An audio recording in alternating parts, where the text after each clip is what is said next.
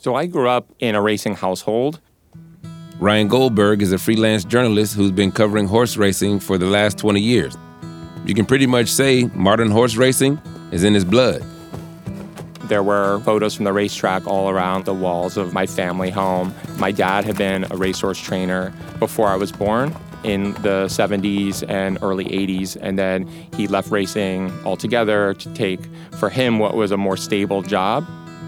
Even though his dad left the sport, Ryan remembers spending days with him watching the horses race. They live 5 minutes away from Monmouth Park Racetrack in New Jersey, and he can still picture the first race he went to. The crowds that day were probably 35,000, 40,000 people.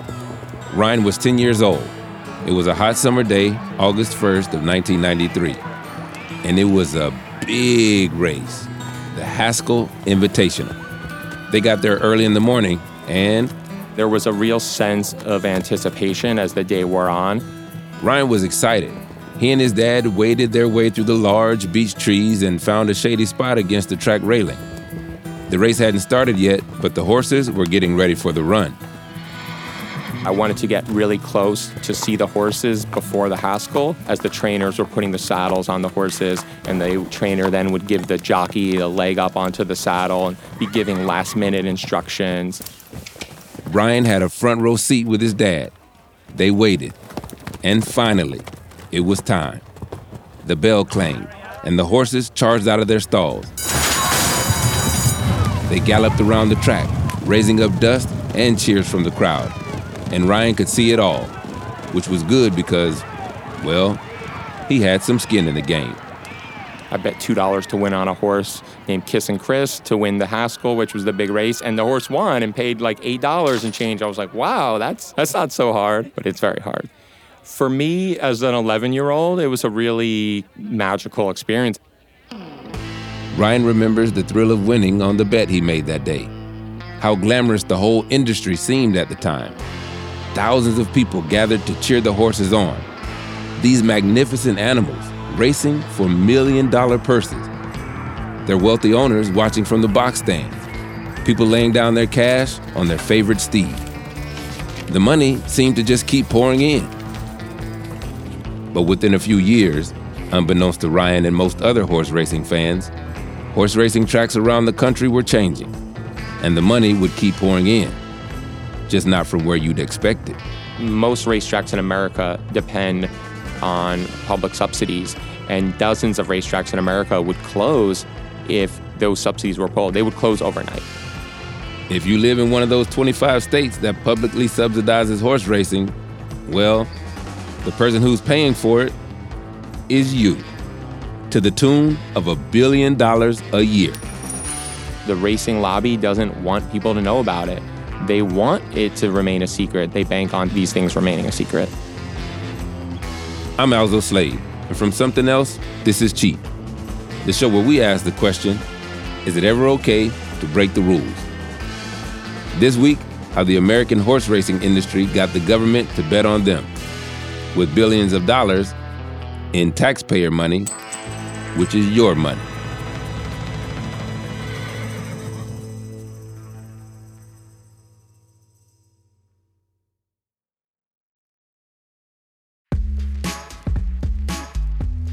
Horse racing is one of the oldest sports in the world.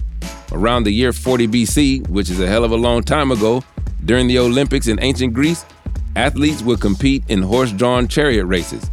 They'd also race horses bareback. And as time marched on, organized horse racing spread across the globe, from China to Persia to North Africa and the Middle East. It's been known as the sport of kings, and it's also been part of American history since this country was colonized. It has its roots going back to actually around the time before even the Revolutionary War, back in the 1600s. And sort of its modern day roots really began around the time of the Civil War. The Civil War? So, there were actually North versus South rival horse races. The first races of the Triple Crown were established before the Civil War even ended. In its early days in the U.S., the racetrack was one of the few places where the wealthy elites rubbed elbows with the poor folks. By the 1900s, over 300 racetracks existed throughout America. And eventually, the sport spread west when gold rush settlers brought thoroughbreds to California. It was clear. Horse racing was a hit. What other sport out there is known for traditions like mint juleps, your Sunday best outfits, and fancy hats? The Kentucky Derby was as much of a social event and fashion show as it was a sporting event.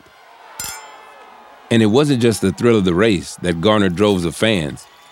No, it was that rush of adrenaline that made it feel like magic to a young Ryan. And a lot of that had to do with the betting. It's a gambling sport. Racing was at its most popular when it was the only thing you could bet on. So it was before the lottery, when states created lotteries. For a long time, if you wanted to gamble legally, your only option was to do it at the racetrack. For the longest time, racing basically had a monopoly on what to bet on. So even if you weren't that interested in racing, but you wanted to gamble, this was pretty much the only game in town. And it was legal. You could go to the racetrack and bet. And in the 60s and 70s, the crowds on a given weekend at some of the most popular tracks would have 60 or 70,000 people. Back then, a racetrack made its money by taking their cut out of the betting pool. Let me explain how it went down.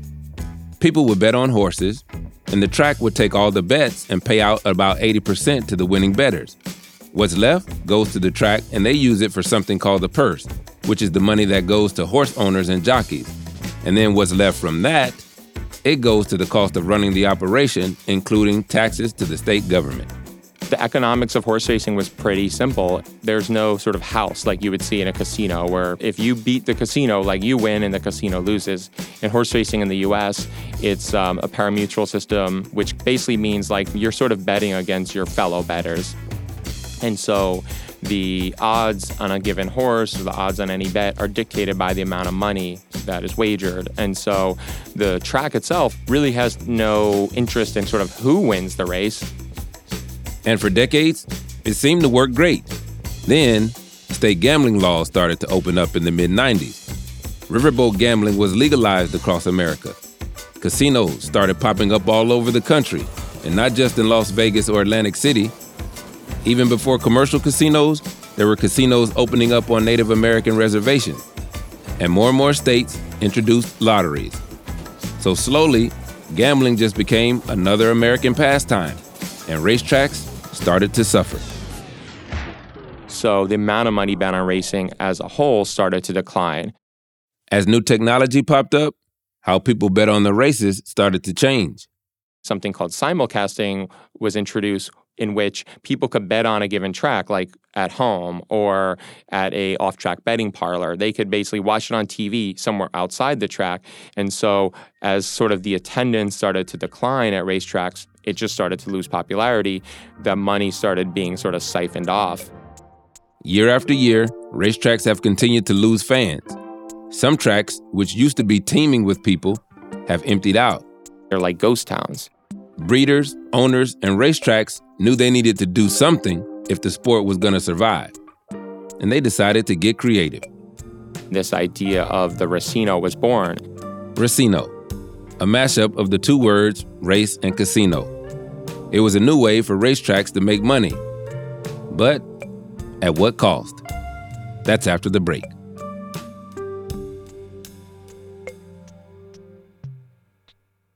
Do you ever wonder how celebrities order food? Like, is Sarah Paulson a Diet Coke or a regular Coke girlie? Some peasant Coke? No. Or how does Sofia Vergara order a pizza? No, nothing, no tomatoes. I cannot eat tomatoes. Tomatoes? Yes. Are you cool with mushrooms? Not really. If these are the details you need, and I know you do, I have the podcast for you. I'm Jesse Tyler Ferguson, and on my podcast, Dinners on Me, I take some notable friends of mine out to dinners in Los Angeles and New York City. Listen wherever you get your podcasts. That thing was delicious. As crowds and spectators started to find new ways to gamble, fewer people went to the racetracks to bet. That means not only did the size of the prize money, called the purse in horse racing, get smaller and smaller, so did the profits everyone took home. The owners, the jockeys and caretakers, and especially the racetracks. The horse racing industry came up with a plan. to get the government to let them set up their own gambling establishment. They wanted to create racinos. Ryan reported the story for Defector. And so casino companies that maybe wanted to build their own portfolio and expand saw, well, here are facilities that are already in place. We can just tack on a building next to it and put slots there, or maybe even in some cases put slots on one floor, and then the bottom floor can stay for the horse racing bettors. And that's really how it started. Maybe it happened like this. It's a warm summer day at some racetrack in, let's say Pennsylvania. And a racetrack owner is having a friendly chat with a government official sitting next to him while they watch the races. The owner's like, wow, attendance numbers are way down. And you know what would help lure people back to the track and keep all those great jobs we've created and help generate revenue for the state would be if you let us build a casino or slot parlor next to the track. What you think? Wink, wink. So these subsidies for horse racing have kind of happened in the shadows. They've happened in like state legislatures. They've happened in conversations between powerful politicians and wealthy racetrack owners, wealthy breeders. The industry argued that giving subsidies to racinos would protect horse racing from all the new out-of-state riverboat and casino competition. And it would protect the government's flow of taxpayer money because money spent at racinos would stay in the state. Let's say after a long week, you go to your local track and you play the slots. Half of the money you lose gets paid to the state in taxes, and a chunk of that money is used for the regular stuff you'd expect from the government, to help with education or to keep local municipalities running. But racetrack owners and breeders also wanted some of that money to go back into the industry. In Pennsylvania, they convinced state governments to create the Racehorse Development Fund. This racehorse development fund is like a direct cash pipeline to racehorse owners and breeders and trainers. The state legalized gambling in 2004, and soon after, it got its first racino.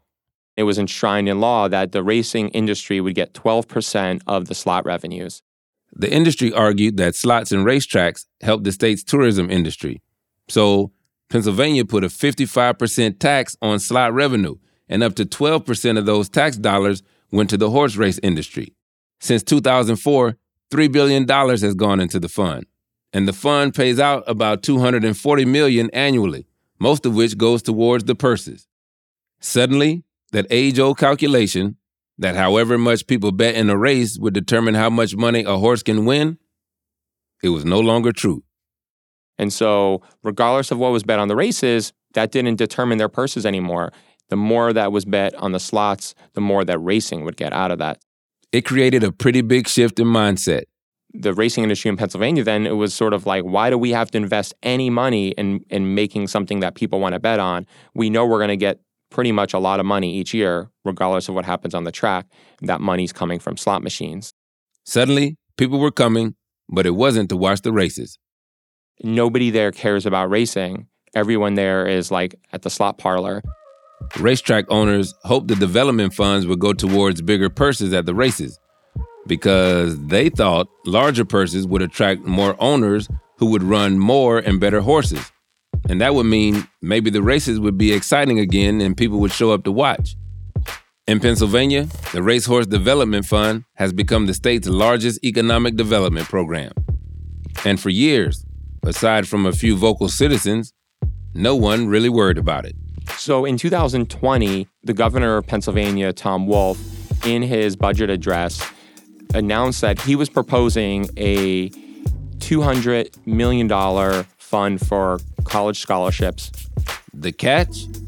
That scholarship money would come out of the Racehorse Development Fund. The plan would still leave $40 million annually for racing, but the proposal would radically change how horse racing was funded. The announcement caught the attention of Sharon Ward, Wolf's former budget director. At the urging of some education organizers hoping to garner public support for the proposal, Sharon started to assess where exactly the development funds were being used. She knew about the Racehorse Development Fund, which, as she told me, was more than you could say for even a lot of state legislators. Even just the fact that it existed. Like Ryan, Sharon was a horse racing fan. Before working in Pennsylvania, she'd been on the Albany City Council in New York. And if you are a politician in upstate New York, you go to Saratoga Racecourse every summer. It's like part of the job description, basically. So being a race fan, Sharon just thought, hey, this money must be justified. The industry has been around forever and is probably producing tons of jobs. It must be, right? To be getting millions of dollars every year. But that's not what she found. She read the state audits, pored over racetracks' fiscal reports. She even looked over years' worth of racing commission meetings. She realized that this state money wasn't just going to purses to help draw people to the sport.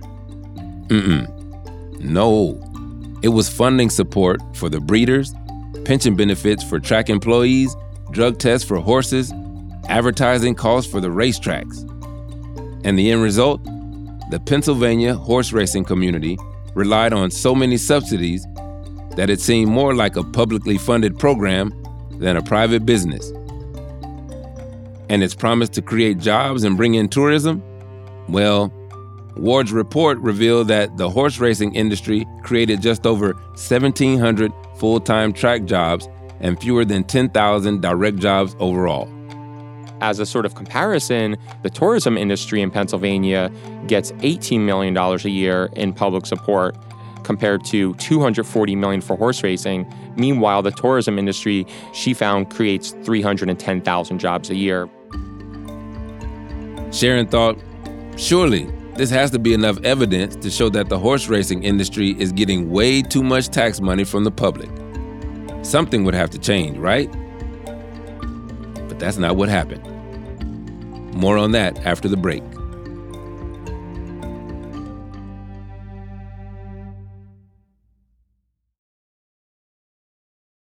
After Sharon Ward's report was published in 2020, not much changed in Pennsylvania. It was pretty much dead on arrival. Reason? The racetrack beneficiaries rose to the occasion.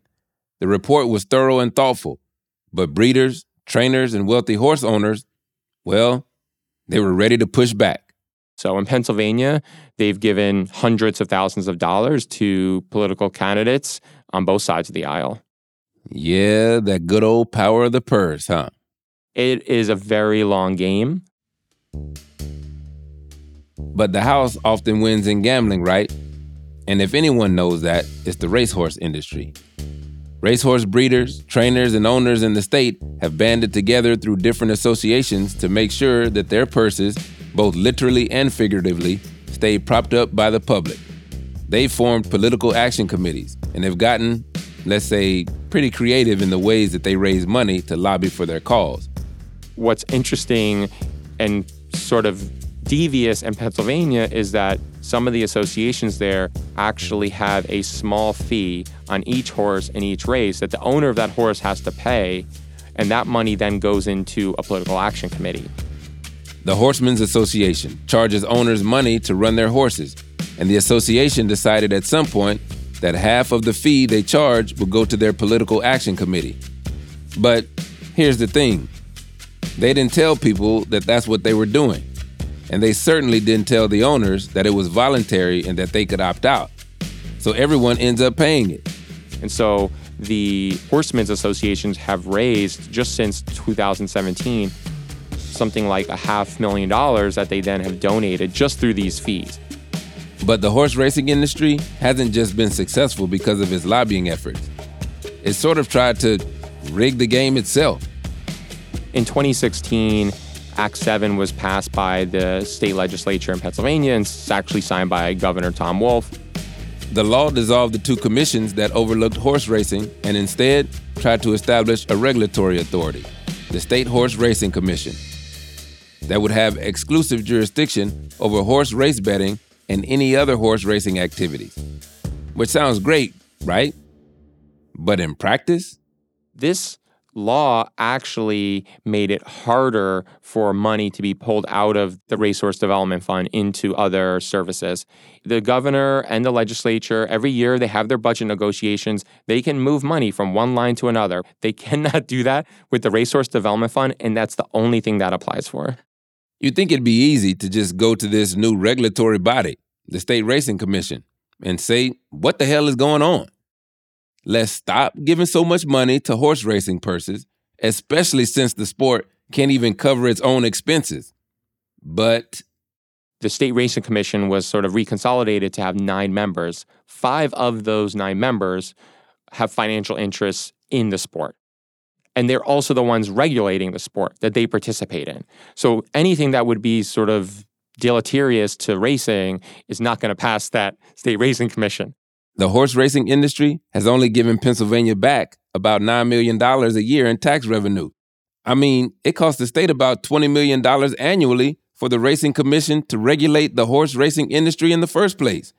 So, to me, that's hustling backwards when you're earning less than half of the money that you put in. And as for the dudes on the commission, well, the law actually said that they don't report to the governor, they don't report to the Secretary of Agriculture, they don't even report to the people of Pennsylvania, they report to the head of the commission. So the State Racing Commission kind of became this like insulated agency within state government that really has no accountability. And all of this is basically the result of one thing: racinos. Sticking with Pennsylvania as our case study, in 2003, before slots and casino games were introduced at racetracks, 90% of purses were paid from bets on the races. But by 2019, that number was down to only 11%, and the rest was subsidized by the state. So racinos, in a way, might have been a bit of a poison chalice because it created this sense of dependence of the racetracks on these casinos, on something that had nothing to do with what happened on the racetrack. Now the arguments in the industry are that racing is too big to fail, that those subsidies can't be pulled away. After casino slots were introduced, racetracks, breeders, horse owners, they didn't have to think about how to get people back to the track anymore. They weren't thinking, how can we get more people here? How can we have better racing? How can we entice more people to be involved in this sport? Instead, all they cared about was, let's make sure that enough people are betting the slots. And really, it was like, let's do what we can to make sure we can keep these subsidies going. Even though the purses have increased, races happen less frequently, and the audience numbers in the stands have dwindled. And it's not just other gambling options that are hurting their profits. The industry's reputation has been struggling for a lot of reasons. Whether it's drugs within the sport, more than 24 people are facing charges in what investigators are calling an international scheme to drug racehorses to make them run faster, or questions about the treatment of animals competing. New tragedy at Santa Anita, the second horse death in 24 hours and the 41st in just over a year. Back in 2019, when 49 horses died at the Santa Anita racetrack in Southern California, news started to trickle out that more than 1,000 horses were dying at racetracks across America every year. It was front page news across the country week after week for several months. It called more attention to the industry. It made people ask, why do we want to save this sport anyway? This ancient pastime, horse racing, it doesn't seem to have an audience anymore. But so many of us are still paying for it, this sport of kings. Makes you wonder if it's time to unseat the kings and put this sport out to pasture. But is that even possible?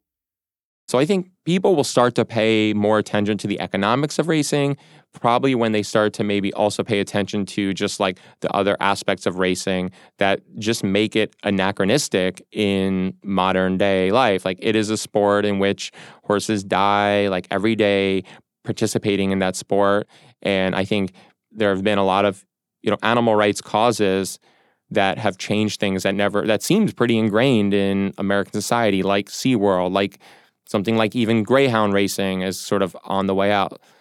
I think like as people pay more attention to maybe the animal rights aspects to something like horse racing, then they might start to also ask like, why is this being subsidized like with so much public money? Some folks might think, hey, we should save this sport. It's been around basically like forever.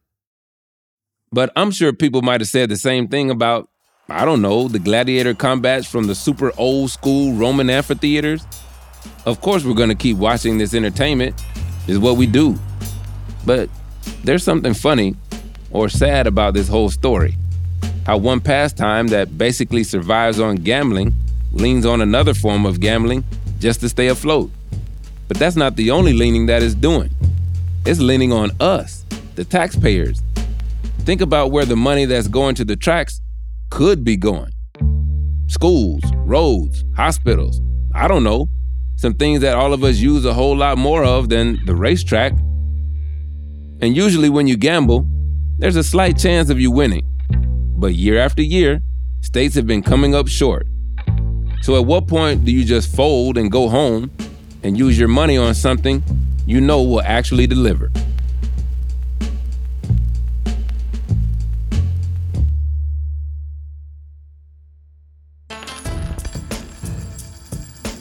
Hey folks, thanks for listening. Just a reminder to follow Cheat wherever you get it. And please do leave a rating and a review if you like what we're doing. It helps other people discover the show. And of course, we want more listeners. Also, if you want to listen to the show without the ads, you can subscribe to Cheat Plus. It's like Cheat, but better. It's just $2.99 a month, or if you're in the UK, £2.49. And you get all of this without having to listen to those annoying commercials. Just go to Apple Podcasts and hit subscribe instead of follow. You can try it for free now. Remember the Heaney family from our Balloon Boy episode who went on that reality show, Wife Swap? Well, we got a chance to speak to a producer from the show, and we really go behind the scenes. That's next week. I'm in the office, same place, and everybody's tuned in to CNN because they're following this story about a boy trapped inside of a flying saucer balloon. And I was like, I had my headphones in. I was jamming at my desk, and I look up and I'm like, where is this? And I was like, oh my God, is that Colorado? And I immediately knew.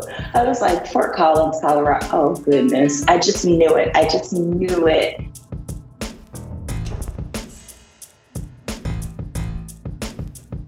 Cheat is written and presented by me, Alzo Slade. This episode was produced by Julia Doyle. The executive producers are Lizzie Jacobs and Tom Koenig. The series editor is Tom Fuller. Production help from Megan Dietrich. Engineering, sound design, and scoring by Martin Peralta at Output Media. Our production coordinators are Jennifer Mistry and Iker Egbatola.